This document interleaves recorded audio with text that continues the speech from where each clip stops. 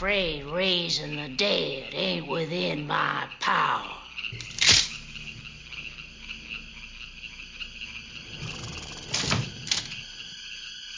Will it be all right?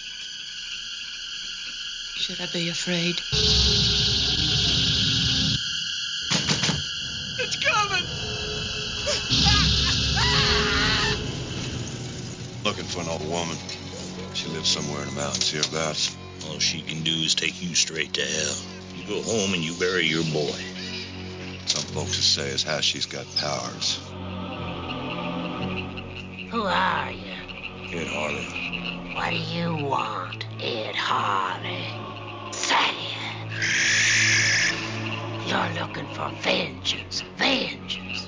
Say it. There's an old graveyard way back deep in them woods. The thing you're looking for is in there. It was an accident.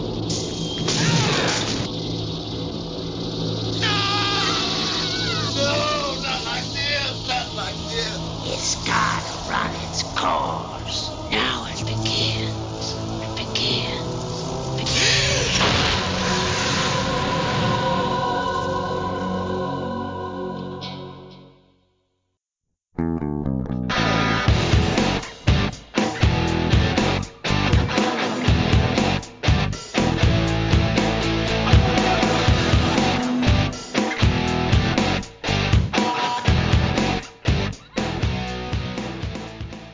Welcome to They Call This a Movie, testing the strength of friendships one terrible movie at a time. Subscribe to the podcast on iTunes and other podcast services by searching They Call This a Movie. We are part of the Main Naming Network, and to find more from us, check out the website at themaindaming.com or on Twitter, Facebook, and Instagram at themaindaming.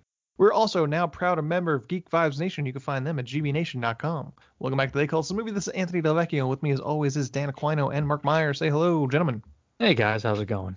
I don't know what it is, but every couple months there's a movie that's chosen for this podcast that I spend the entire movie just wanting to murder one of the people in the movie or see them get murdered.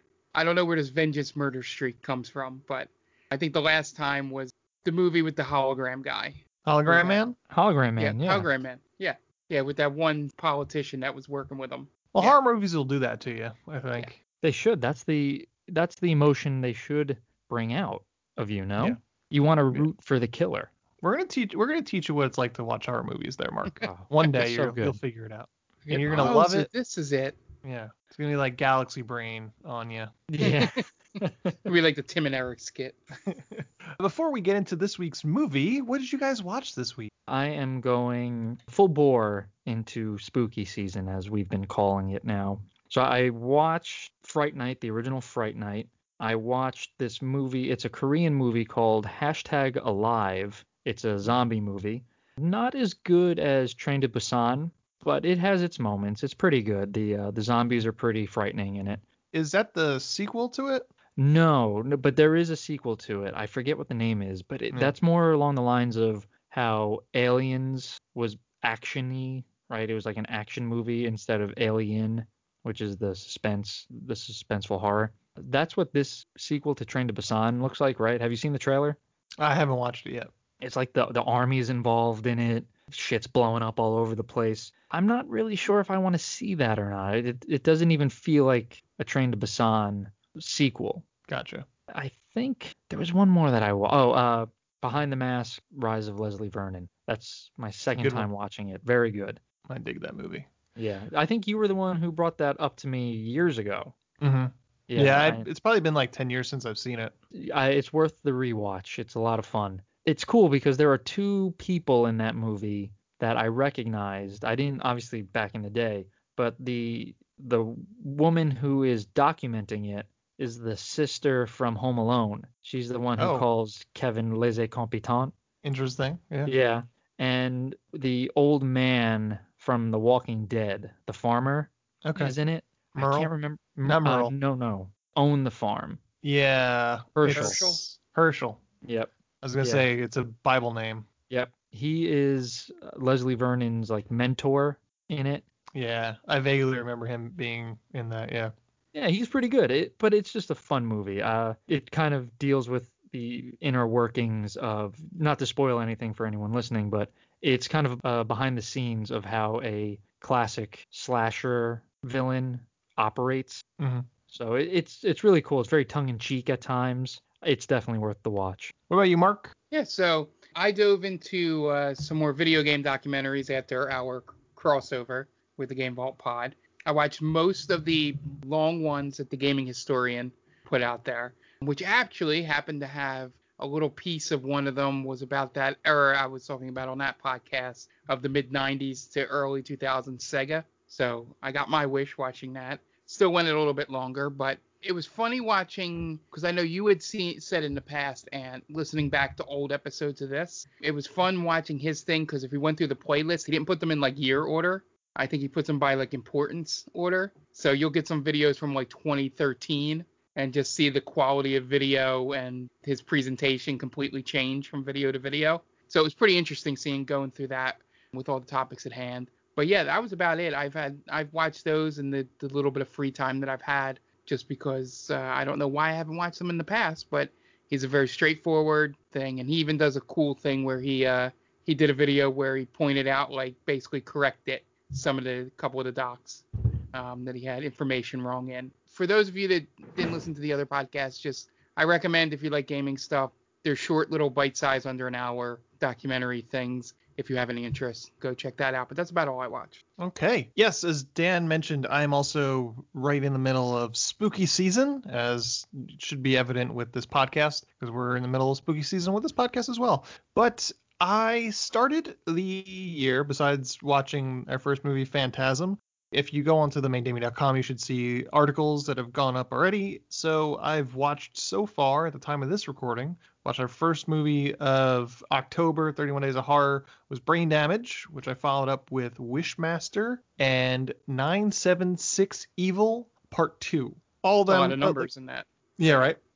So of the three, the best one is Brain Damage. Wishmaster is very campy. I was so surprised that it actually got a theatrical release, because it felt very much like a straight to video movie. 976 Evil, kind of the same thing. I was surprised. But the major thing that I watched, which was probably the heaviest thing, not like heavy in terms of darkest, but I watched a 4.5-hour documentary called In Search of Darkness, which is on Prime, I believe, or Shudder. Might be a Shudder exclusive, but it basically goes year to year throughout the 80s, from 1980 to 1989, and just basically touches upon every single horror release or every major horror release of that particular year. And they have tons of interviews with a whole bunch of people: Tom Atkins, John Carpenter, Doug Bradley, basically anybody that you could expect hearing from during that era. Jeffrey Combs, Barbara Crampton, Sean Cunningham, Joe Dante, Keith David's in it. Just a whole bunch of people that you've seen in a ton of movies. It's interesting, but again, it's one of those oh, remember this movie kind of movies, where it goes surface level throughout each of them. So it's fun to see 2-3 minutes on each movie. But if you've watched any documentaries on horror movies, or specifically about the 80s horror movies, you're really not going to learn anything more. But it was fun, like, kind of background stuff. Like, while I was doing other things, while I was cooking, I just have it on. I was like, oh, now they're talking about Night of the Creeps. Cool. And here's Tom Atkins being awesome. When was this released? 2019. Okay, so these are recent interviews, right? Yeah, very Cool. recent. I'm assuming that these were all interviews done for specifically this documentary. I'm not sure if it was just archival stuff, but it seemed mostly like they were fresh, sat down. Tom Atkins has his shock of white hair now. He still looks good. I think he's in his 80s at this point. I was surprised Good. John Carpenter did an interview. I feel like, he's kind of doesn't need to do these sort of interviews anymore, but he still seems interested in talking about the shit that he did in the 80s. That's good. I think that helps a younger audience who may not have known his work, or necessarily that he did it. So yeah, I think it's a good idea to keep bringing him out while you can, I guess, while he's still around and able to do these things. It's good to see these guys still doing interviews, especially Atkins and John Carpenter. I'm glad they're still doing interviews, hopefully getting younger audiences into their movies. Obviously, not a lot of people have probably seen like Halloween 3, Night of the Creeps, and those are solid horror movies. So hopefully a lot of people are watching this documentary that you were talking about, and Yeah. I hope that they get into some of these cult classic movies. Hmm. Yeah, I know Carpenter stays active with he goes on tour and performs his music. Oh, okay. So I know he's still pretty active, still kicking around. But yeah, that's all I watched, except for this week's movie. And this week's movie was Dan's pick, although I don't think Dan officially picked it, but I'll let him kind of introduce his movie. Yeah, as you mentioned, I didn't necessarily pick this movie. My wife Jen did. So she is also a big horror movie fan, and I wanted her to get a movie in because she's a big supporter of us, and I love her. I've grown quite fond of her. So, Sure. and it was a good movie. So I figured, why the hell not? Yeah. I'll throw her a bone here. So we picked Pumpkinhead, another cult classic, I would say, right? Yeah, I'd say so. Although I should mention that this is the second time Jen has picked the movie and refused to join the podcast to talk about this movie. Which is weird. I mean, she has her own podcast. You would think she'd feel comfortable. Yeah. Maybe, I don't know. Maybe she just doesn't like our the way we run things here. I don't know. Tell her what the fuck's up. Yeah. What was the first one? Rubber, right? Rubber. Yeah, she was Yeah. up our ass to do Rubber. Yeah. And The one refused podcast to she do was it. on was Sonic the Hedgehog, and she begrudgingly did that. Yeah. You know what? I think it's me, if anything, Nope. because obviously it's not Mark. She does the podcast with Mark. Or maybe it's you, Aunt. I don't know. I don't know. No one's been more unhappy on this show than Jen was for Sonic the Hedgehog. Well, she didn't like that movie to begin with. So Yeah. I kind of dragged her to see Sonic, and I did it under the guise of, oh, we could do a crossover with Game Vault Pod. It'll be great. And you're like, I don't want to see this. Man, So- I wish I knew that's how we got that together, because I didn't want to really see it either. Well, I had wanted to see it too, because growing up I liked Sonic, and it just seemed like it was one of those movies where, not to derail too much, but the fans kind of complained about how his original design was, so the studio went back, changed it. I'm like, you know what? I feel like they did that for the fans, so I'm gonna cut him some slack here. I'll go see it. And I had heard Jim Carrey was pretty funny in it. Debatable, but overall I enjoyed that movie. Okay. A Pumpkinhead. Yes, Pumpkinhead. Pumpkinhead. Okay, so Mark, let's go with you first. Yeah. What's your experience with Pumpkinhead? As with most movies we'll watch, unless it was something really mainstream, never really saw it before or really heard about it. I will say I was more into this movie in the opening scene than I was at any point during the last movie. So that was a good step up. This was more up my alley in terms of the type of horror that I like sitting through and watching. That was about it. I went in completely blind, like I do most of the time. And this time I actually was getting upset because Prime kind of screwed me and I had to watch it another way. And I kept getting French ads for Kleenex coming through it. So I was getting really mad about the commercials because I wanted to get back to the movie. So I think that's a positive for it. What was the name of the Kleenex? No, it was Kleenex, Oh, but it a was French just ad. Kleenex. Okay, gotcha. I thought it was the French equivalent of Kleenex. Les Kleenex. Les Kleenex. Dan, what's your experience with this? I've seen Pumpkinhead numerous times. I like this movie a lot. Stan Winston directed this movie as well as made the titular monster, and he's such a great creator. And this movie really kind of harkens back to like the set pieces of like the 30s and 40s horror movies where it's really dark and like foggy. The set pieces in this movie are awesome. The swamp, the woods. It's such an underrated movie. I don't think it gets enough love when we talk about classic monsters in horror movies. Obviously, you get the Jasons, the Freddys, Godzilla, whoever, but no one really talks about Pumpkinhead. So I hope we can kind of make people at least enjoy this movie and this monster, because it's a very creative monster. Yeah, it is. Yeah. So I had seen this once before, and I watched it for 31 Days of Horror back 3 years ago, and I had the same kind of feelings for you. It's great. It's so much fun. Mhm. It's what I said it in my review, because not much gore, not much sex and nudity. In terms of that, nearly none. This would be a perfect starter horror movie for someone that's around 11 or 12. That's really starting to get interested in like the scarier stuff, and they want something that's maybe a little more hardcore than Hocus Pocus or Halloween Town. They're trying to push their limits a little bit. So I think this is a perfect movie for that. Because there's no, like I said, there's no sex. Like this, the sexiest thing is Lance Henriksen in this. He's got no business being this sexy. He turns up the heat, man. The first shot you see of him, he's shirtless, sweaty, and tan. Mm-hmm. Yeah, I mean, the sex appeal is all right in Henriksen, which is weird because he's never been anywhere near as sexy in any movie he's in. I can't imagine. Well, I he didn't was in grow Aliens, up. right? I didn't grow up with a Lance Henriksen poster on my wall. That's for sure. Yeah, I don't think many women did the same either. Doesn't he literally start the movie with a flamethrower? No, he brings the flamethrower. With the flamethrower. Yeah, I thought he like lit a brush on fire or something, and that's how he was introduced. Well, Maybe I I'm know I wrong. thought he had a shovel. I can't yeah. remember now. At I one watched point, it. I he watched has- it like 4 hours ago. at one point he's hosing down some stuff with no shirt on, and then his son kind of playfully sprays him. Oh, I don't remember. Yeah. But we were all anyway, distracted, so we couldn't remember. what the yeah. exact I scene was like, was. I don't know what he's doing, but I'm glad he's doing it without a shirt on.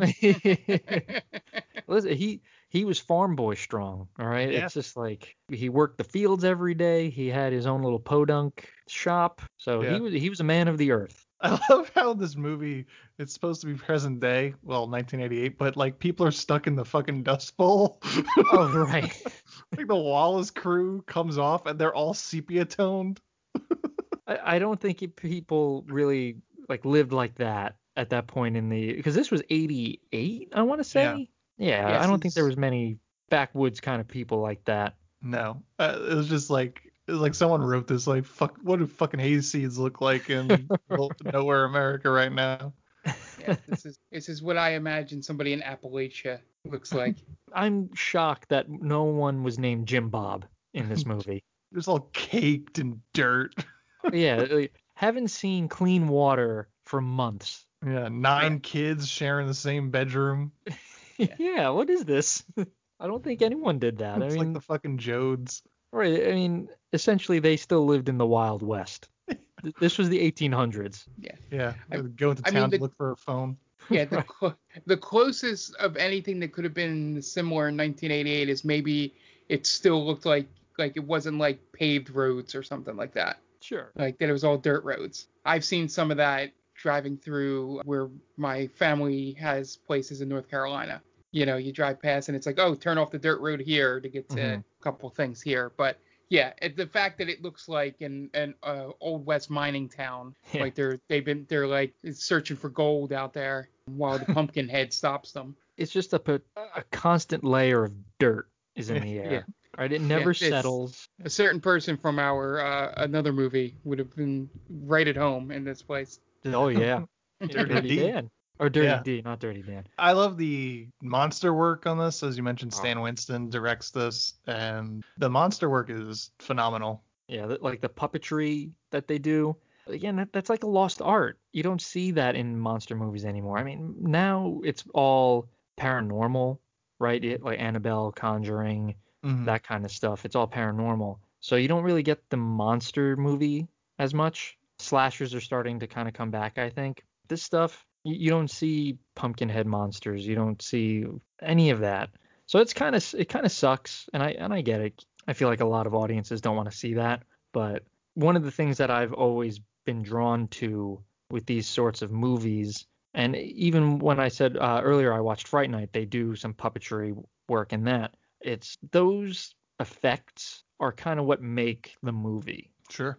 Yeah, and they're not shy about showing it either. Right. Nowadays, I don't think Pumpkinhead is going to really. It's not going to draw people's attention, right? With you have the Marvel movies going on and all that. So the special effects are obviously much better. Yeah, it would be a little bit. It would be CGI. Oh, There'd be things dripping out of his mouth, and he would look way worse. Yeah, that's the problem. I think the reveal. You don't get that realism. The reveal is a little more skin crawling, sort of, than like laughing at it, which is kind of rare with practical monsters. It was just sometimes in the suits they don't look. Sometimes they look really bad. Right. When they do. But this is a full reveal, and I'm like, that thing is scary. Stan Winston did Jurassic Park as well, I believe, right? Oh, he's got a bunch. We'll just get to Yeah. it. Pumpkinhead from 1988, directed by Stan Winston. He's only directed one other feature-length film, and it was called Gnome Named Norm, starring Anthony Michael Hall and Jerry Orbach. And he is the special effects wizard behind Predator, Aliens, the Terminator series, Jurassic Park series, Galaxy Quest, Constantine, Iron Man, as well as many others. That's a resume you can't even compete with. The Xenomorph was more him. Features to this creature was more because he did Aliens more than copying. Yep. You can even tell that Pumpkinhead kind of, well, I won't say it looks like this because it came out earlier, but the alien in, what is it, Alien Resurrection Mm-hmm. looks sort of like Pumpkinhead. Sure. I'm sure he Geiger inspired. Mm-hmm. Yeah, Yeah, but definitely. I mean, those creations, the Terminator skeleton, the T-Rex, Mm-hmm. like those are so much better than anything that's been put out. Jurassic World, the other Terminator movies, the new Predator movies, those all suck. They all look terrible. You get the actual puppetry, the costumes. Like, tell me that the T-Rex in the first Jurassic Park looks better than any of the other dinosaurs in any of the other movies. Oh, 100%. I think that's where special effects peaked, was the first Jurassic Park. It's a good call. It's a very good call. It stars Lance motherfucking Hendrickson, Jeff East, John D'Aquino, so Dan's brethren, Yep. Kimberly Ross, Joel Hoffman, Cynthia Bain, Carrie Remsen, Florence Schauffer, Brian Bemer, and George Buck Flower. IMDb score of 6.2 and a Rotten Tomato score of 65%. Budget $3.5 million. Box office $4.38 million. Do you think John D'Aquino gets confused with John D'Aquino? Do you Maybe. think he just has to constantly, like me, like, do I call you John D'Aquino or John D'Aquino? Like, I don't care, man. Possibly. Yeah. And also, I found out through the IMDb that a small role by a One Blossom. Miam Bialik. She plays a Wallace kid. Oh, I did not know that. Yeah. Blink and pretty you cool. miss it. Did you know that there's a guy named Dick Warlock in this movie? Yeah, so Well, Dick that's Warlock, a future NPC. Dick Yeah. Warlock is somebody. Clayton Heller. But like he's Oh, actually, Michael Myers. Yeah, that's what it is. Yeah. He's Michael Yeah. Myers. Yeah, his IMDb photo is him holding up Laurie Strode. Yeah. That's He's pretty a cool. he's a stuntman. Yeah. He was in Escape from New York. He was Bunch in of stuff. Firestarter and The Abyss. Yep. Nice. Look at that. This is the cool stuff, man. Like, all these guys kind of get around in the horror game, it seems. Yeah, definitely. Yeah, I mean, I don't really have much more to talk about before we get into the plot. Do you? No, again, I'm hoping we do this movie justice. I love this movie. It's a good one. What do you got for us, Dan, before we go into break? All right, so I like to point out our good friend Tia and her podcast, The Top 10 with Tia. It's a weekly podcast where Tia and her friends get together. It's on Geek Vibes Nation. They do their top 10 lists. So I'm hoping for spooky season, we're doing top 10 spooky movies or spooky characters. If she does anything other than horror, I'm denouncing her. And I'm putting you on notice, Tia, right now. It's got to be all horror themed. But yeah, go check her out, Geek Vibes Nation. You can follow her on Twitter, TC_Stark. She's an awesome person, a good friend of the podcast, and just a pleasure to talk to and be around. So go give her a follow, go listen. Okay, yeah, and we're going to take a quick break. But before we do, we're going to take a step back, listen to some messages from friends of the podcast. So we will be right back. Hey, this is Ken M. Padawan J. Coach Duffy. From the Ocho Duro Parlay Hour podcast. Every week, the ODPH is talking sports, movies, TV, comics, and more. It's always a parlay of topics on each episode. You can find the ODPH on Apple Podcasts, Google Podcasts, iHeartRadio, Spotify, Stitcher, Podbean, and wherever you find great podcasts, such as the one you're listening to right now. Don't forget to check out OchoDuroParlayHour.com, where you can find the links to all of the ODPH social media accounts, links to the bands whose music you hear each week on the show, hashtag 607 podcast info, and parlay points, our companion blog section of the show. Thanks for listening to the ODPH. Now get back to your regularly scheduled podcast. Welcome, travelers. Seems like you're looking for a story. Well, I got one for you. It involves adventure, friendship, and all sorts of... Earl, why don't you tell him about that time I stole that big-ass melon? Yeah, I was going for more... Or you could tell him about the time I kicked your ass, Earl. I wouldn't ever tell him. Do I need to get my ref gear on? Okay, everyone, shut up. Now come with me as I tell you a story from afar. Hey everybody, my name's David. I'm the DM for From Afar Podcast. From Afar Podcast is all about four friends separated by distance, but brought together by adventure. Hope you all stop by and give us a listen. Thanks. And welcome back. And now it's time to get into the plot for Pumpkinhead. We open in 1957, and we get a scene with a hayseed family in a cabin who probably don't know the Depression is over. The mom and son pray as the dad prepares his rifle and steps outside. He heads to his truck, then to the barn to grab one of the horses, which he then locks into the barn. Why he does any of this, I have no idea. But he then heads back inside of the cabin and barricades that door behind him. Meanwhile, another guy runs around in the woods, running away from some unseen entity through the woods and then through a cornfield. The man outside makes it out to outside the cabin and begs for the dad, whose name is Tom, to let him in the cabin. His wife pleads with him, but he says that he can't. This has nothing to do with them. And then the unseen entity comes. The kid looks outside and we get a glimpse of that unseen entity, which is Pumpkinhead, as it takes the outside man away. We then cut to present day, 1988, in a sexy Lance Henriksen. Just to cut back, bro. I think after watching the movie, that opening scene stuff with the horse makes slightly more sense because he doesn't want the person running away from Pumpkinhead to steal his horse. He had like other horses outside though. Oh, I only saw the one. I had bad quality. He picked his favorite. I give this movie credit. It's one of the first movies we've watched that actually where the characters care for their animals, right? Because later on in the movie, they're like, "Oh, well, what about the hogs, Pa?" Like, "Oh, it's not going to come after anything it doesn't want to get." So it's like, oh, okay, well, at least they care, you know? That's their livelihood. I get it. We'll get to it when Ant gets to it, but there was a moment where I thought, oh, no, not again for a movie we chose. So we'll get to that. So we cut to present day 1988 and a sexy Lance Henriksen. And he's the boy from the previous scene, all grown up. And he's got a boy of his own and a dog named Gypsy. And they wash up outside and then head in for breakfast. And they still might not know the Depression is over. It's not the same that house. FDR is a good president. Guys, the war is over. The cabin hasn't changed in 35 years. Can you imagine living that way? He doesn't have like electricity. It doesn't seem right. Yeah, I mean, the place is a mess. I think the only luxury they have is the kitchen table. Kitchen table and dad's stories. That's right. Yeah, I couldn't imagine living that way. Even in 1988, you would have to have something of, some type of electricity in there, no? Like a radio. Right, at least, yeah, something, a voxophone, something to listen to something. It's more primitive than you need to be in 1988. Right. Assuming it's 1988. But there's the simple life, but that's just beyond the simple. That's like the boring, mundane life. I guess it has to be because it says present day. So right, and it's made in 88. Yeah. It's not like present day, by which we mean 1976. Right. Well, this movie came out a year before the Batman movie. Like Lance Henriksen, his character would never know to go see that movie. Right? They don't have movie theaters out there. They missed out on a great performance. Yeah. What are you talking? These moving pictures? Oh, he probably would have thought it would capture his devil. Soul. It's the devil. Right. Yeah, no pictures allowed. You can't take pictures because that'll trap your soul. And the kids even say something along those lines, right?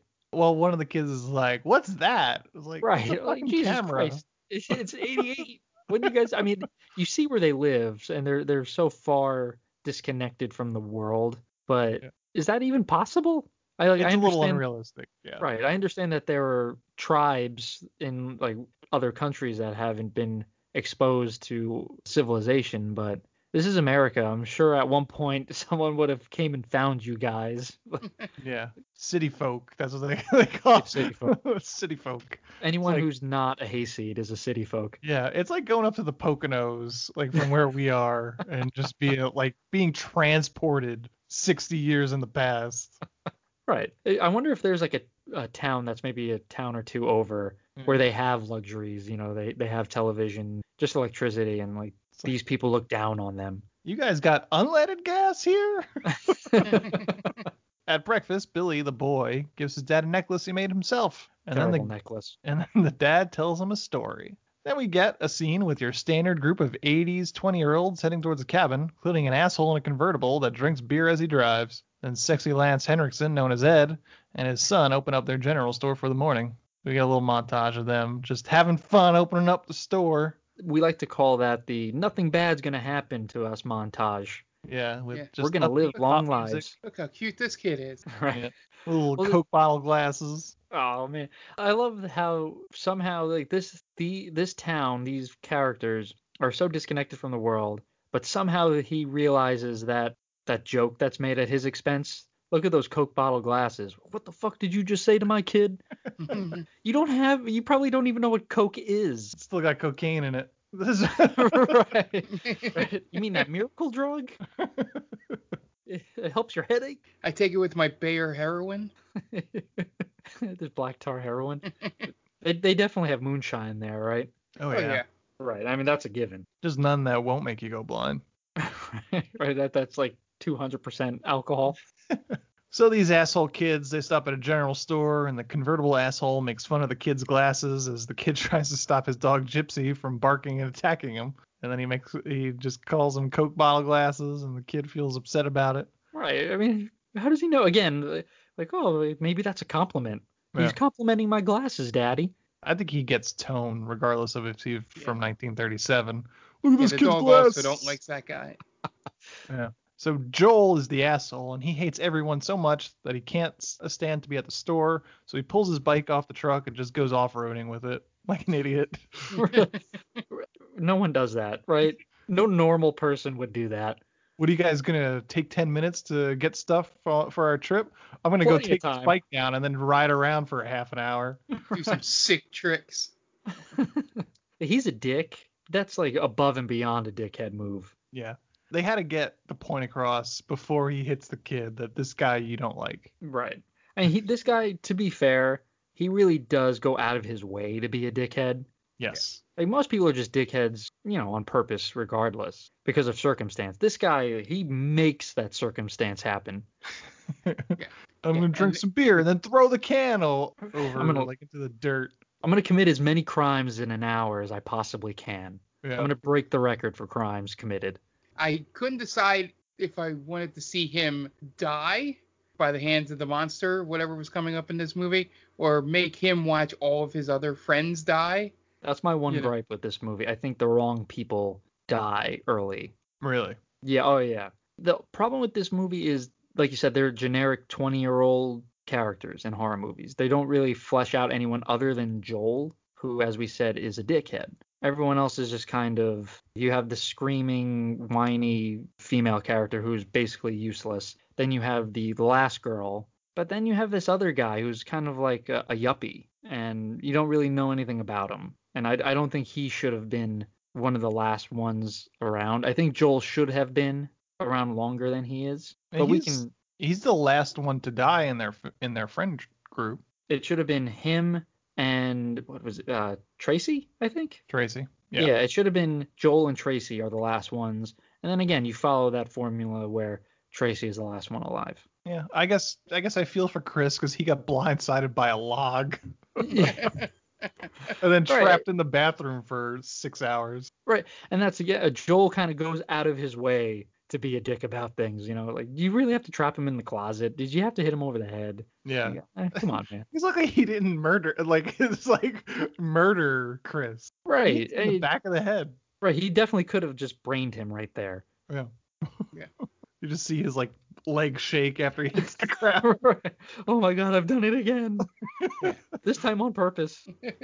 The problem with this movie is that what happens is an accident, but it's not played as an accident. Mm-hmm. That's because Joel makes it feel like it's not an accident. Right. Hey, again, he goes above and beyond to make things worse. Like he's on probation. Like, all right, man, no one's gonna throw you in the fucking clink because it was an accident. Right. But he does say he's been drinking. The nearest police station is probably 10 hours away. Oh yeah, no, this is sheriff territory. Right. Oh, he could rot in the sheriff's office. That's a good point. You basically go away for just not being from that town. You're a long way from the city, boy. Where are you from? Oh, big New York City. I seem to have misplaced your papers. We have no record of that boy being ever in this jail. We just solved all the crimes in New York City. So then a dirty family from the Grapes of Wrath show up in a pickup truck. one of the kids played by Blossom herself, Mia Bialik, and then one of the kids tries to take the ball from Billy and Gypsy. So his older brothers and sisters tease him about Pumpkinhead coming and taking him away. Classic hayseed tomfoolery. So this was the scene I was talking about where I thought the kid was going to throw the ball into the road and the dog was going to get hit by a car. They do a good job of pretending that it's the dog who's going to get it. Yep. Yeah. It was funny because we're watching it, and Jen and I have seen this plenty of times, but she's like, oh no, the dog. Like, oh, thank God it's just the kid. All right. Oh, God, I was worried for a second that the dog would get run over. Yeah. So then the Dirt family's granddad is inside with Ed, and he asks if he's got his feed, but Ed says, "Oh shit, I forgot." So Ed says that he'll do him one better. He'll drive the feed right up to the guy's place. So meanwhile, the asshole's brother then decides that he has to start driving his bike around too because, quote unquote, he's my brother, which is the flimsiest of excuses for these two idiots to just go riding around on bikes. You think the younger brother did that throughout his entire life? Oh, absolutely. I think everyone makes excuses for Joel. That's why Joel is the way he is. Like, oh, he's committing tax fraud. Well, I got to do it too. That's my brother. You don't have to do everything Joel does, man. Be your own person. Yeah, I think Joel. People make excuses for Joel for being a shithead because from the beginning, the first lines out of this crew is that Joel's an asshole, but he's a good guy if you get to know him. That's the first thing that somebody says. That's never a good sign. Yeah. If someone and you know what? I feel like you guys have said that about me before. Well, Dan's an okay guy if you get to know him. But I could totally tell that he's an asshole, like, if you don't get to know him. But once you get to know him, he's fine. Me or Joel? Oh, Joel, totally. I was talking about Joel. Yeah. Yeah, you never want to be the guy who is, if you get to know him, he's cool. You should just be like, you're cool. You should get that vibe from someone immediately. Yeah. Because if people automatically think you're an asshole immediately, that's probably because you're an asshole. Right. You've done something assholish. Yeah. Then Ed tells Billy to stay in the store with Gypsy while he's gone and not to move. And then once he gets back, they'll drive up to the Wallace's house and drop off the feed. So after Ed leaves, Gypsy immediately runs out of the store towards the bikes. So Billy chases after Gypsy, rushing past 4 adults, 3 of which don't think twice about a kid running towards 2 bikes flying around off-road. Maggie is the only one that tries to stop the boy, but she's impossibly slow and can't catch the kid. She's running like 3/4 his speed. She's running in wet cement, just up to her knees. Little boy, stop! Yeah, the others are like Willy Wonka. No, please stop, don't. Yeah. It's like, oh, there's a kid that just rushed past me. I shouldn't have just grabbed him when I had the chance. Right. He's already over there. What am I supposed to do? Come on, cut me some slack, man. I'm from the city. We don't exercise there. Everyone knows that. Yeah. Then while his brother just narrowly misses Billy, Joel, the asshole, crashes into the kid. And all the other kids all rush to attend to Billy, but Joel packs up his bike, puts it back on the truck, and drives off with his girlfriend, saying that he's been drinking and they would fry. Basically, they let him fry if they waited for the cops. So Joel drives off in his car with his girlfriend. Then Steve, Joel's brother, goes to the store to see if Ed is there. He comes back when he doesn't find him. So Steve tells the rest of them to go to the cabin and call for help, and he'll wait for Ed to come back. So the others drive off, and shortly after, Ed comes back to the store and doesn't find Billy in the store. So he goes to look for him and finds Steve and Gypsy waiting beside Billy's dead body. Ed takes Billy's body without saying a word. Steve tries to tell him that it was an accident. Ed gives him the biggest death stare of all time. I love how Steve just gives him the glasses. Like, here you go, so man. This will make it all better, right? We're cool. Sorry about your son. Bye. Bye. Bye. Total accident. See you later. I gotta go party. Maggie and Tracy make it to the cabin and find Joel and Kim there, but they haven't called for help. And then Tracy goes to use the phone, and Joel pulls the phone cord out of the wall and takes her keys from her. Kim says that Joel is on probation from a previous accident and he'd go to jail if they called the cops. Maybe he should just stop driving. Maybe get his license taken away. This is the 80s, man. Yeah. That's you take away a kid's car, that's like taking away his manhood. Mm-hmm. Yeah. Right? You just gotta cut be my able dick to... off while you're at it, bro. Right. That's his God-given American right to drink and drive, all right? Boys will be boys. He's a 100% a boys will be boys guy. He's a Saturdays for the boys kind of guy. Oh 100%. yeah, he totally watches Barstool. He would have given. He just follows them because he loves them. Doesn't hate follow them. Right. He would have given El Presidente a run for his money, for sure. After Joel starts manhandling Tracy, Chris punches him right in the face and takes the keys from Joel. That was more than I thought Chris was prepared to do. Yeah, I didn't think anyone would raise their hands to Joel. Yeah. Right. I thought he's the alpha male. No one challenges him. Everyone just kind of cowers. Like, oh, what are we gonna do? There's more of you than him. Just overpower him. Yeah. And you'll be fine. Chris rises to the occasion and gets sucker punched or like hit with a log in the back of the head. Right. Yeah. So after all this, we find out he's kind of a bitch. Yeah. Sucker punching guys. Mm-hmm. Yep. He takes the keys from Joel, but when Chris isn't looking, Joel hits Chris in the back of the head with the log. Luckily, not killing him, but knocking him out and probably causing brain damage. So then Ed gets in his truck, takes the feed and Billy's body to the Wallace family house. Wallace tries to give him money for the feed, but Ed tells him that he'll give it to him for free if he tells him where he can find someone. Wallace has no interest and sends Ed away, even after Ed tells him what happened to Billy. As Ed goes to leave, Wallace's grandson stops him and tells Ed where he knows where to find the person he's looking for. So Ed tells him to get in the truck, and the kid agrees, but he says he'll only take Ed so far. So Steve makes it back to the cabin, and he finds that Joel has now locked Tracy and Chris in a back room and has barricaded the door closed. So Joel demands to know what he told Ed, and Steve just tells him that he told Ed that it was an accident, but Ed looked like he wanted to kill him. Meanwhile, Ed makes it as far as the Wallace kid is willing to go, and the kid hops out and then tells him where to go. So then Ed heads through the woods with Billy's body and finds an old woman in a cabin by the name of Haggis. He brings her the body of Billy, and she tells him that she cannot raise the dead. Tries to bring her an offering, but she tells him there's nothing she can do for him. What do you think? She's some kind of good necromancer? Well, I think movies need more of these kinds of set pieces. It's such a good layout. Like the hermit hut in the middle of the swamp. Sure. It looks so good, and the inside of the cabin is so cool, man. Like you got the skulls, the dripping candles, the different bottles. It's like potions or like medicinal stuff possibly. The witch looks cool. It's such a good setting. Yeah. I love it so much. It's one of my favorite parts of the movie. That and the pumpkin patch are my favorites. Yes, sure. I love that set. Mm-hmm. Yeah. So she tells him what he wants comes with the price. She tells him to go to a certain graveyard with a shovel and dig up something and bring it back. He'll know what to dig up when he finds it. So Ed goes out to the graveyard and finds a large, unnatural-looking mound in the middle of the graveyard covering old pumpkins. So he climbs up and he digs around until he finds a body the size of a small child. In movies, when they tell you, like, go here, you'll know when you see it. Am I the only one who feels like I would not know? Even Yes. if it's super obvious, like you would be like, is that? I don't know if that's it, and you would just go to like some random spot. Yeah, I'd be like, I'd take out my phone, take a picture, like, is this it? Right, send it. Yeah. Oh my god, this fucking guy again. Yeah. I do that with my wife. My wife will be like, can you go downstairs and get me this, like this jacket, but not this jacket, this jacket, and I'll be like, all right, I completely heard what you said, but I'm still gonna fuck this up. Yeah. So I'll take a picture, like, is this the one? Yes, that's it. I do it all the time, man. Especially with directions. Like, Mhm. oh, go down and you'll see this building and you'll know. All right. And it's like a generic building. Like, I guess that's it. I'm going to go there. With this set piece, it is pretty obvious. But even in my head, I'm like, I don't know. I mean, that just could be there just by accident. Yeah. That might not be what I need. I'm going to keep looking and I'd be gone.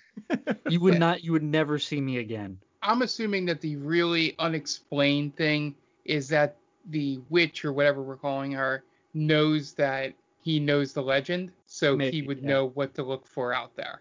I think what they didn't get across well is that she, like, read minds is probably not exactly what I'm looking for, but she, like, knows his name. Mm-hmm. He tells her his name, actually. Oh, he does? Oh, I thought she just started saying it. Okay. Ed Harley. Then that completely wipes out most of my thought for that. Your theory. But he does tell her that he's heard, like, legends. Okay. Like, that's why he's there, because he's heard things since he was a boy about her ability to do whatever. So I'm right back in. I would have loved if there was like a cut, like, all right, you'll know when you see it, and he kind of goes out for a little bit and then cuts back. He comes back with the shovel. Can you be more specific, please? I have no idea what I'm looking for. Like, oh, all right, go to the pumpkin patch. There's this big mound of fucking dirt. You'll see it. I'm like, oh, okay, Yeah. thank you. Or there's Which like pumpkin this- patch is that?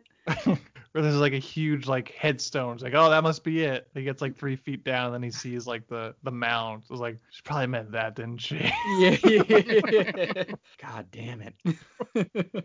He goes to the graveyard and finds an unnatural looking mound in the middle of the graveyard covered in old pumpkins. So he digs around, finds his body, a small child. We check back in with the kids in the cabin. Tracy and Chris are still locked in the back room. Steve continues to plead with Joel to do the right thing. He even tells him he'll say it was his bike that hit the kid. Joel menacingly sits there with a rifle. And I love how Tracy threatens castration on Joel. Yeah. Like casually. Like, when we get out of here, I'm cutting his balls off or whatever she says. Yeah. The one girl who's just sitting there the entire time. Maggie. The Yeah. religious girl. Yeah. Terrible. Terrible character. I hope they didn't tell her to do that. You hope that she was ad-libbing it? No, other way around. I hope that she wasn't ad-libbing it. Like, that's what they told her to do. Because that's so bad. She's such a throwaway character. There is probably too many characters, like kids in it, just because they haven't given everybody, like, even Joel's girlfriend is completely useless. Right. Yeah, they're just like cannon fodder, essentially. But Yeah, she's just supposed to be, he's cool, and so he would have the hot girl Yeah. in the car with him. But That's honestly, if essentially she's all not going to show her boobs, then she is completely pointless in it. And I don't mean that as like sexist. that's really that role, right? Yeah, they're supposed to be the like impossibly cool couple. Yeah. Who have been doing it forever. Yeah. And they just, they're wild and free, essentially. Yeah, they would. If this was an R-rated movie, they would have fucked in like the bathroom of the general store while everybody else was getting supplies. Yeah, essentially. Or like as soon as they get to the cabin, right, they would have been doing it. But like once you take that away, it's like, okay, well, she's just standing around. That's all right. It's just essentially you're just waiting to die. Yeah, they're just there to up the body count. Right. Ed brings the dug up body back to Haggis, and she does a ritual. She takes blood from Ed and Billy and then pours it in with some hot water into the mouth of the corpse. The corpse starts to move, and Ed passes out. When he awakens, Haggis tells him that he could go now. It is complete. And what's done is, I think, essentially what she says. You're still here? Get out of my hut. Hey, buddy, wake up. All right, you got to go. You got to get out of here. So he drives off and has a vision of his son waking up, asking him what did he do. And then at the cabin, Maggie walks off outside. Steve goes after her, telling Joel he has to do the right thing and he's got to do it now. So Steve goes outside and talks with Maggie and tries to calm her down. And then meanwhile, Ed goes to talk to his wife's grave. And I think I missed this. Is he about to bury Billy there? Yes. Because he has a shovel. Yeah. And then he he's like getting ready to passes bury out. him. Right, because that's when Pumpkinhead starts That's when he takes Steve. Yeah. Yep. So he goes to his wife's grave and tells her what he did and what happened to Billy. Steve gets picked up and dropped by Pumpkinhead as Maggie looks on horrified, and Ed has a psychic connection to Pumpkinhead and sees what's going on. And back at the cabin, Maggie comes running back into the cabin to tell everyone that something has happened to Steve. And Joel and Chris get shotguns and go out searching for him. At this point, Chris and Tracy have been let out of the back room. So they find some of his bloodied clothes, but no Steve, so they run back into the cabin. And then Maggie this is a very repetitive moment. It was like they go out of the cabin, they come back in, they go out and they come back in. So then Maggie runs out of the cabin now, and Pumpkinhead drops Steve right on the porch and then grabs Maggie instead. And Pumpkinhead is a big fan of just grabbing you and taking you up into the trees. Yeah. That's like his go-to move. He gets a little creative, but he's got that. That's his like that's his go-to. Right. He's like the demonic Batman. Yeah.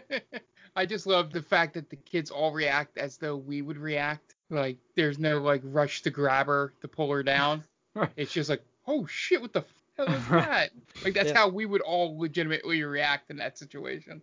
I feel like that's what you guys would do to me. Like, oh no, he got Dan. He got Dan. Oh well. We should have grabbed him. Oh well. You don't see me because I have my camera on. I'm like lightly reaching out. Yeah. Sorry. It just like alligator arms me. Yeah. Oh Dan, you guys saw I tried, right? It's like one of those comics that I saw of the people eating out with an alligator, and he's like, "Oh guys, I'd get the check, but exactly, yeah. Like, I would have helped Dan, but my arm, Sorry, Dan." Pumpkinhead is just like, for insurance purposes, it's gravity that kills you. Right. Right. It wasn't me. Wasn't that me? She shouldn't have been climbing the tree. I don't know what to tell you. Should have I held was up there on. trying to save him. Right. Then Maggie goes running out of the house, and meanwhile Ed is having visions of all of this. So Ed goes back to Haggis and tells her she needs to call it off because he's feeling all of it and he doesn't want it to happen this way. She tells him that there's nothing she can do, and he says he'll stop it, he'll kill it, and she tells him he'll die, and he's like, I'll die. That's my favorite line reading for Henriksen. He's such a great actor in this. He overacts a few scenes, but it's so good. Yeah, that's my favorite line reading from him. It's also such a quick turn of a character, right? Yeah. Like, I want to kill these assholes. Oh my God, I made a huge mistake. It happens in like a scene. Yeah. What's unclear is it just because he's feeling it, because not only is it psychic, he's also feeling the adverse effects of it. So is it morals, or like, oh man, I really wish I hadn't just sicked this thing on his kids, like, or is it I wanted him to kill it, but I didn't want to have any repercussions. Right. And essentially, that's kind of, I think that's what it is. Like, man, if I had known I would feel it, I probably wouldn't have done it. And that makes you even worse of a person. Like, oh, I didn't know I was going to have any problems. I thought it was just going to be them. So back at the cabin, Steve has died, and Pumpkinhead pushes Maggie's head through a window. That's a cool kill. Yeah. Right. It's pretty creepy when he smushes her face against the glass. Yeah. That's all. Yeah, He's very ever present, which is kind of cool. This is just something you don't usually see. Yes. Yeah, he's exactly where he needs to be at the right time. Mm-hmm. So Kim faints, so Joel grabs a machete and goes outside and screams out for Pumpkinhead to take him, but Pumpkinhead's nowhere to be found until Joel heads back inside and comes face to face with Pumpkinhead, who's about to grab Kim. Joel tries to attack Pumpkinhead with a machete, but Pumpkinhead grabs his arm and tosses him away, taking Kim outside with him. Joel goes outside, and Chris and Tracy find him, so they go looking for Kim. They find her about 50 feet up in a tree with Pumpkinhead, and then just drops her onto a large rock, killing her. Yeah, pretty good. Solid. It's a solid kill. It's just efficient. Yeah. There was a slight moment where I thought Joel was going to catch her. Yeah, he wasn't. That would have ruined everything. Yeah. I was like, no, come on, let her hit the ground.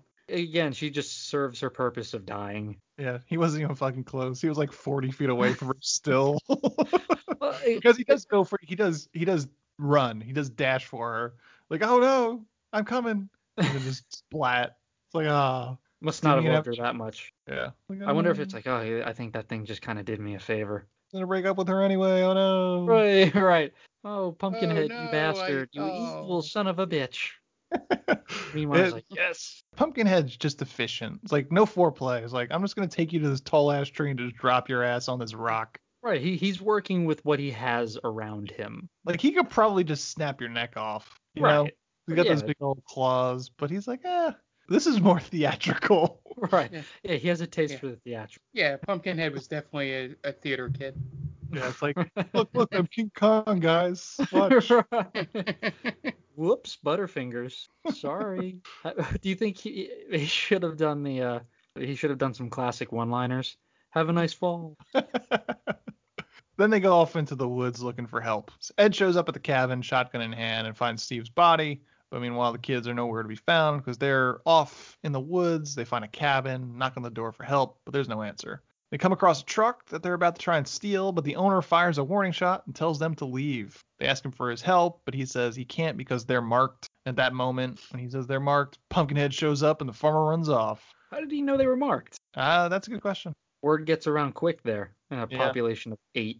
Right. 3 miles away from civilization, from your next door neighbor, but you know. They send carrier pigeons. Yeah. Like, hey, just want to let you know, I summoned Pumpkinhead. Stay indoors. Signed Ed. Just an FYI. Right. Oh. HOA newsletter. Right. Oh, that Ed. He's so thoughtful. Don't forget the next meeting is 7:30 on Tuesday. Half off produce at my shop.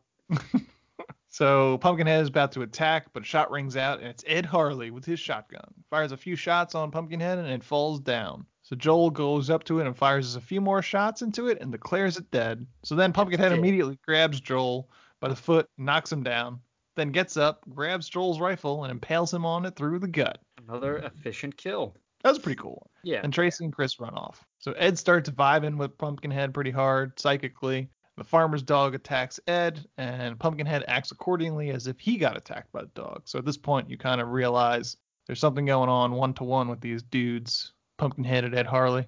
Also, the Pumpkinhead is increasingly looking more and more like Lance Henriksen every scene. I noticed that too, right? Yeah. I think that's on purpose. Yes. Okay. Because Ed is becoming less of Ed and more of Pumpkinhead. Every scene he becomes like they psychically link more and more. Yeah, it's almost like a morph. Yeah. Yeah, okay. Yeah. So they run off, and Chris and Tracy knock on Wallace's door and go ignored. But Bunt, Wallace's grandkid, sneaks out and tells Chris and Tracy that he's going to try and help them. So he takes them to an abandoned church. This is where he explains sort of the lore of the town and kind of Pumpkinhead and the whole situation. They tell him that they accidentally killed Billy. So Bunt basically puts it all together because he knows that Ed took Billy to find the witch. And then Pumpkinhead shows up. So they run off. Chris asks Bunt to take them to where they parked their car. And then Ed knocks on Wallace's door, and Wallace tells Harley to leave his kin out of this. Kin. That's a word that's not used anymore. I know. I also use holler, which I'm a very big fan of the word holler. Yeah, I mean that's again, you don't hear these things anymore. Yeah. These we should bring these back. I don't mean holler as in like yell. I mean holler as in like a point of reference. I love holler. I hope one day that I live near a holler. I could say that. Oh, I'm over by the holler. Now, is that after you ride the rails? Yeah, I would think so. Okay, to get to that. The holler, yeah. Okay, gotcha. You just pick up, with my bindle, ride the rails, find myself a holler, and settle down. Get some hogs. Just be perpetually dirty. Yes. That's the life for you, dude. Yeah. I could see I want to be like that. Wallace. I want to be like Wallace. Got 9 kids in a bedroom, sharing a bed. You could introduce. Right. You introduce people to your kin. Yeah. This here's my kin. Little Anthony, Big Anthony. That's the life, man. That is a good life.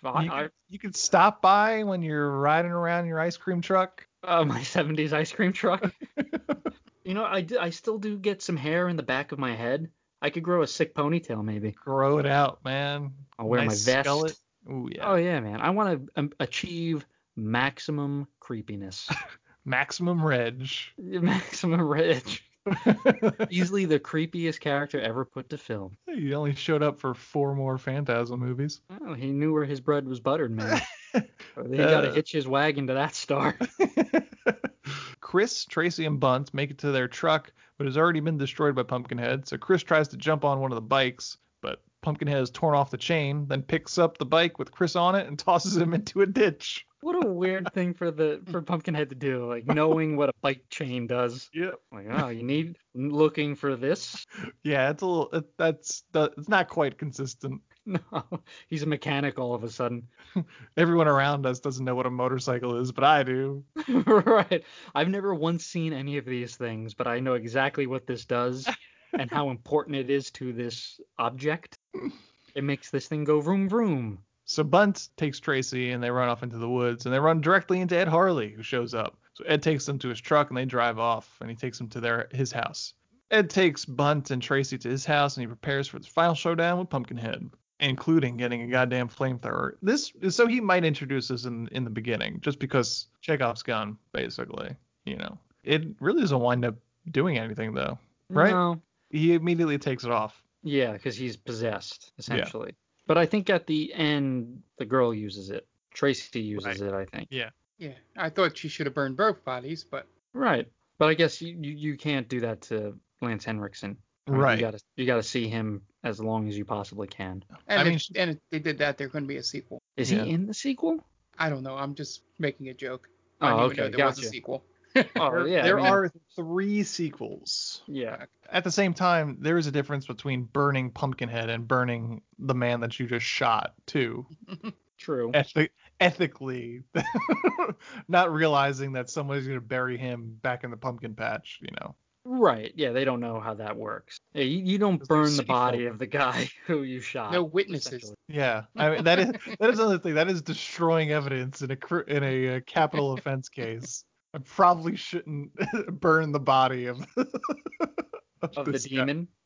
of this guy. So now Tracy is serving 30 years. Right.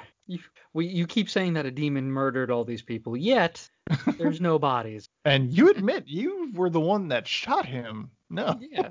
Well, he told me to do it. Oh, Right. I've known Ed Harley for 45 years. He'd never wanted to kill himself. And you murdered his son, but didn't tell anyone about it. Sure. Yeah, the evidence is very damning. Joel, you say, killed him, but I don't see any Joel here. Sheriff says he hasn't had Joel in his cell ever either. Where are the bodies? Oh, man, Tracy's in jail for a long time. Where she deserves to be, by the way. Oh. I don't know if that's true at all. I mean, we don't know anything about her. You take a life, you should at least see a day in court. I would agree with that. Yeah, well, she's also got all those souls captured on her camera, so. That's true. Right. She goes to jail for that, not for the murder. I see you have this satanic device here. Exhibit A, Your Honor. This it traps souls. Soul capturing device. Now, I'm just a simple Southern lawyer. I love this town. Yeah, I mean, you're off the grid, essentially. Yeah. So wind inside the house picks up and Ed starts to lose consciousness and Gypsy starts growling at him. Then Pumpkinhead shows up and pulls Bunt out of a closet. So Ed's eyes go white as the psychic connection grows and becomes more Pumpkinhead than Ed. So Ed starts to head out of his barn, but then gets caught on a pitchfork, which then breaks the connection with Pumpkinhead. So Ed figures out how to stop Pumpkinhead and shuffles over to his truck, grabs a gun out of the glove compartment, and puts a bullet into his own head. Pumpkinhead collapses, as does Ed, but then they both wake up. Ed's not quite dead. Pumpkinhead grabs Chris, who is somehow still alive, and gets ready to kill him. So Tracy picks up a gun and then shoots Ed again, and Pumpkinhead dies. And then she sets fire to Pumpkinhead. And then they go away. And then Haggis is then seen burying a body back where Ed found Pumpkinhead. It's wearing the necklace Billy made. So the assumption is that Ed is now the new Pumpkinhead. Then we cut the credits. That's the end of the movie. Pumpkinhead. Yeah. It's a lot of fun. It's a solid movie. It's a breezy an hour and 30 minutes. Gets into it, picks up, and for another 60 minutes, it tells a nice, tight story. Right. And most of the time, especially with horror movies leading up to it, obviously with, Nightmare on Elm Street, Halloween, and Friday the 13th, the killers were all out for revenge. But here, the killer is not necessarily out for revenge. It's the father who's out for revenge. You get a different spin on the whole revenge killing, where it's essentially the hero accidentally brings this evil into the world for revenge and kind of goes back on it. You never really got that in any other horror movie. Like you said, it's a tight story. It's well acted. Obviously, it's a little corny at times and a little overacting here and there. But everyone's so solid in this movie for the most part. Joel's an asshole. Ed Harley is a very sympathetic character, played very well by Lance Henriksen. Everyone does their part in this movie, and the kills are pretty creative. Pumpkinhead looks great. The set pieces are phenomenal. I would definitely recommend, as Anthony said, this is a perfect beginner's horror movie. It's rated R, but there's hardly any cursing in it. There's no nudity, very little blood. I mean, it's a good movie to get, I'm not saying parents go show your 10-year-old this movie right now, but if you deem it necessary, if you're cool with it, I think it's a good start. Yeah. Like one of my first horror movies was like A Nightmare on Elm Street. I don't remember 5 or something, or like Jason Goes to Hell was one of the early ones. It was like those are much more intense than this movie. This movie is safe for an 11 or 12-year-old. I'm surprised it's an R because there's not much. I feel like they could have gotten away with a PG-13 if they probably like brought the swearing down, I guess. I don't even remember it being that filthy of a. I mean, I guess it's kind of violent, but it's not like super violent. No, again, no one's head is being ripped off. No one's being disemboweled. No. There's no guts in it. I think the most violent death is in Joel, like, don't they show like the gun through him or whatever? Yeah, and it's not even blood, not even very bloody. Right, it's not even that graphic. It's very surprising. Yeah. Just thinking about it, I was surprised that it's an R. I probably wrote that in my article when I wrote it about it 3 years ago too. This movie, it will serve its purpose. I think it should be more well known in terms of 80s horror movies, and maybe that's why it kind of hit cult status. It wasn't super over the top gory or anything like that. Yeah, man, I like this movie a lot. I'm glad that my wife picked it, and yeah, go see this movie. Yeah. Is there anything you would do to make it better? Yeah, like I said, I kind of wish Joel would have been one of the last surviving people, just to kind of see the rest of his friends die. I feel like that's more of it's a better revenge, right? And if you're like midway through killed, because then the other people kind of have to suffer, and they really didn't do anything. They were just bystanders. Yeah, even if Joel gets killed as she's figuring out how to solve the situation. Right. I agree. I think that would have been better. And he dies a pretty gruesome way. I like the way he gets impaled by the shotgun. Yeah, because he has one final moment of arrogance. Yeah, that's very true. I also feel like the ending was a little anticlimactic in a way, where he just kind of offs himself. I don't know how I would have ended it, though. Maybe a little battle between Ed and Pumpkinhead, where maybe Pumpkinhead's trying to stop him from killing himself. Maybe Tracy does have to kind of pull the trigger on the flamethrower or whatever. Like, he's in the grasp of Pumpkinhead, and Tracy just kind of has to do that. She doesn't want to kill him, but she does it anyway. Yeah. Yeah, I mean, other than that, man, I love the way this movie looks. It's super creepy. The atmosphere is awesome. You don't get these kind of movies that anymore. It's cool with me. Yeah, the only thing I would change is what we had talked about earlier, is maybe cut out one or two of the teenagers or young adults in this movie, and maybe stretch out the deaths a little bit more. Don't make them as rapid fire as they are in the beginning when they start dying. Having two less people would allow you to spread it out a little bit more. Maybe the brother goes missing and they're searching for him for longer than they actually do, sort of thing. That's about all I would change. Is everything else about this movie is great. I'm glad I watched it.